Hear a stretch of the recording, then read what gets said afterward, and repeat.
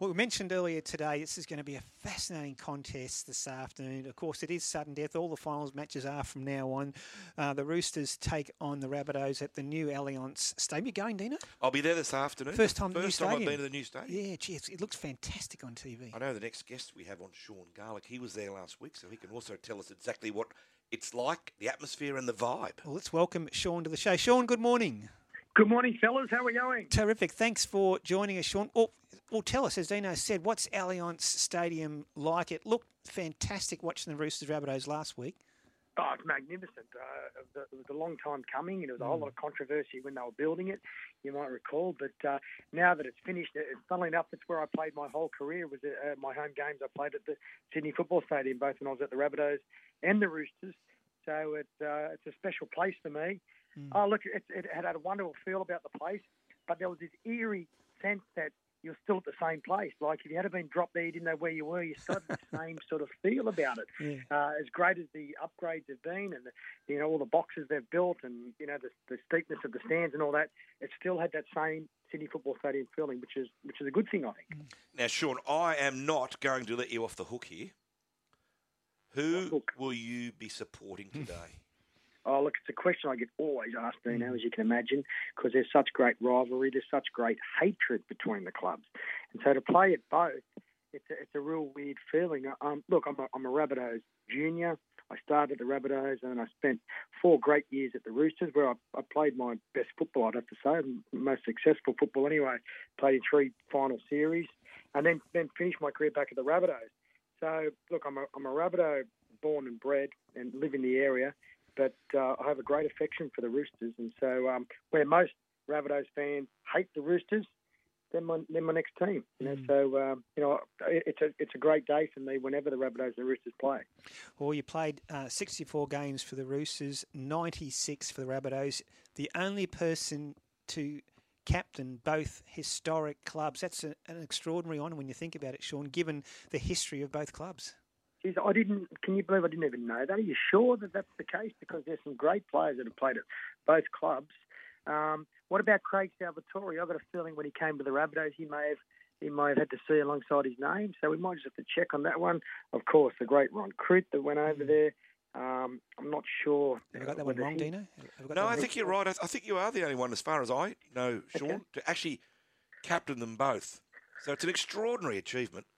Mate, and something I'm immensely proud of, especially given, as everyone might remember, I was at the Roosters when the New South Wales and Australian captain joined us, Brad Fittler, and I naturally thought I'd be handing over the captaincy to him, but Gus was quite happy with the job they'd done prior, and he said, no, when someone does a good job at this place, they keep their job, and so I was very honoured to we also had to be the captain when we had the Australian captain in the team. We also had players like Adrian Lamb, who was the captain of the Papua New Guinea team, and some great Kiwis, Terry Hermanson and Jason Lowry, who were very senior Kiwis at the time. So it was a great, and Tony Oro, of course, as well. There were some great players in that Roosters team. Sean, I'll throw you on the spot again. Who wins today and why? Oh, look, it's a feast for any rugby league follower today, especially, and it happens every now and then. And funnily, nobody's mentioned this. And with all of the news of the Queen just passing away a few days ago, it's actually 25 years. It's only a week past the 25th anniversary of Lady Di dying. And people can always remember where they were when they heard the news that Lady Di had passed away. And I was actually sitting on the bench at the Sydney Football Stadium ready to play a game against, and I was playing for the Roosters against North. And it was a strange coincidence again where we played each other 2 weeks in a row. It was Roosters North in the last round of the comp, and then our first semi-final was against North. Yeah.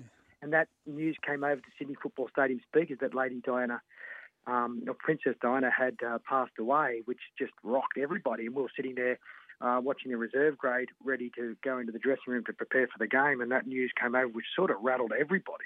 It was such a huge shock. And here we are, almost 25 years later to the day. It was the 31st of August. I just checked it up.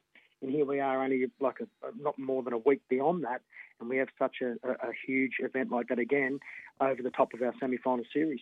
Yeah, no, and the NRL, to their credit, have been paying due respects to Her Majesty's passing, which has been lovely tributes at the finals game so far. For the Roosters... But I got away from the question, didn't I? Yeah, Dino put you on the spot, Sean, yeah.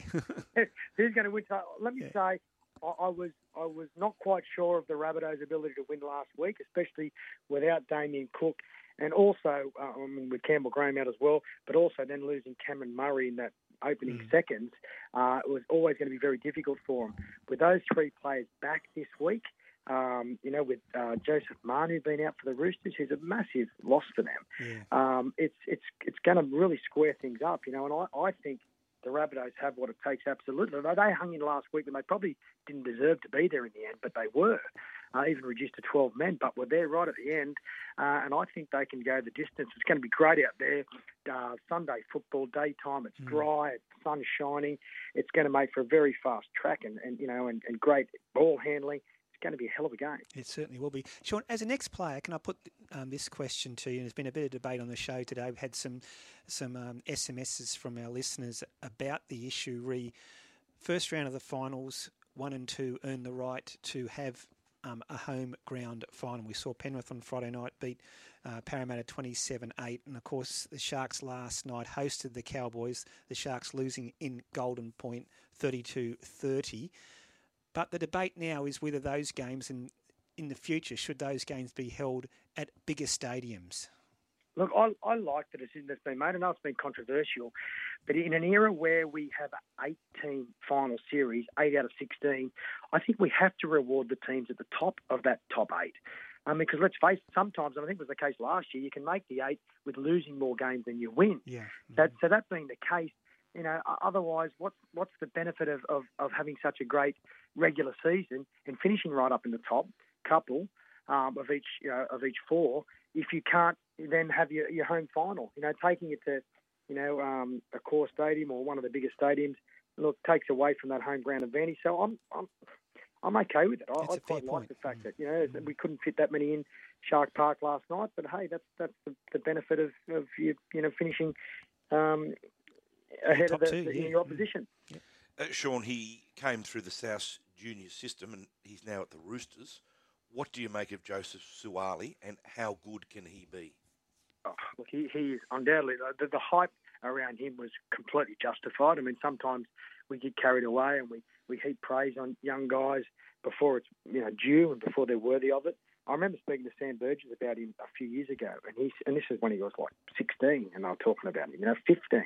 He said, "We've got this guy, and he's training in the top squad with us, and mate, he's got everything. Not only is he huge, like he's 6, he said he's taller than me, and but he's mature, and he's aggressive, and he's just got that thing in him that you need when you get to first grade, and he's going to be a superstar.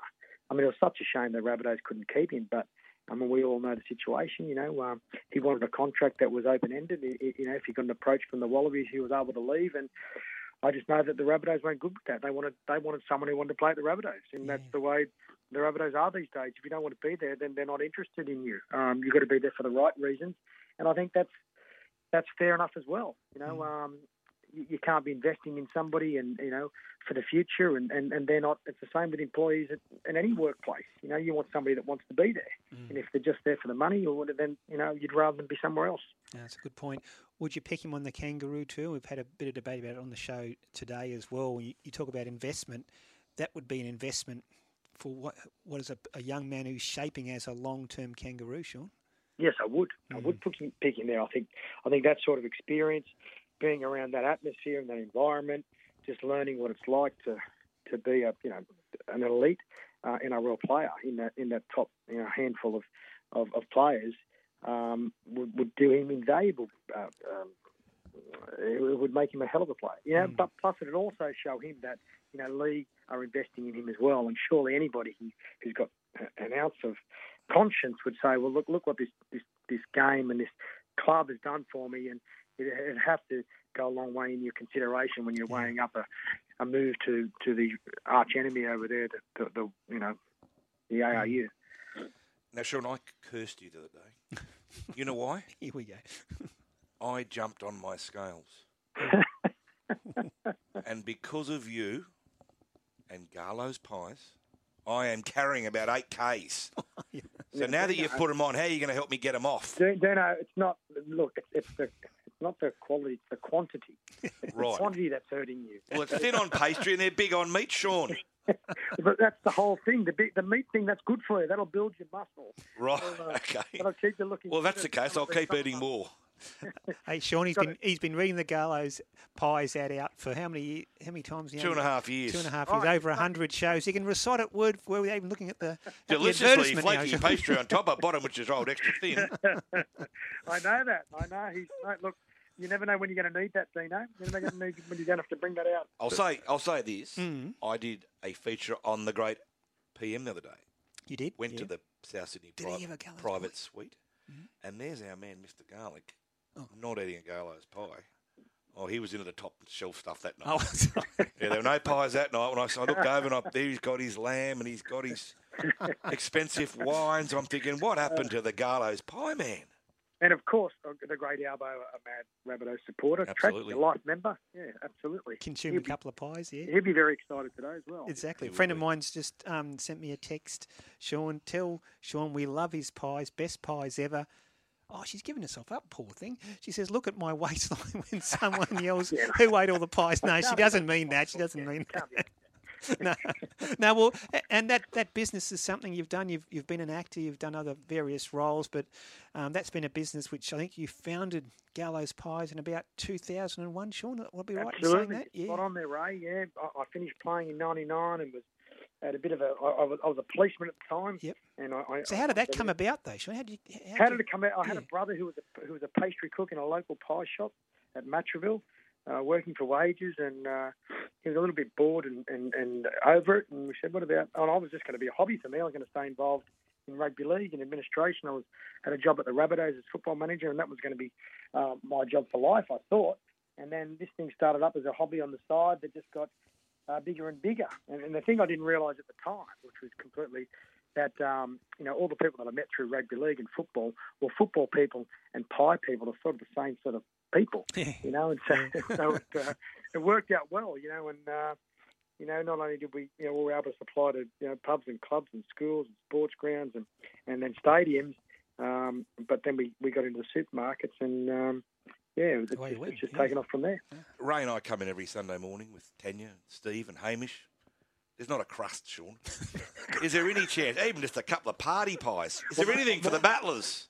Maybe the party pies might be a strategy for you, Dino. If you want us coming into summer, if we just drop down to a party pie rather than the bigger one. At least I can take my shirt off and start eating party pies.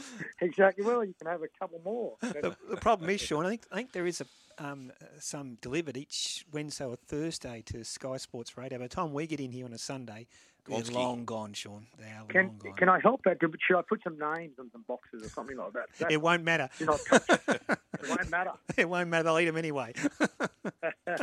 Hey, Sean, are you going to go this afternoon to watch the final? I'm not going this afternoon. I've been I'm a bit, and I hate to say it, but I'm a bit vented out. I've had a really busy few weeks. I've been overseas.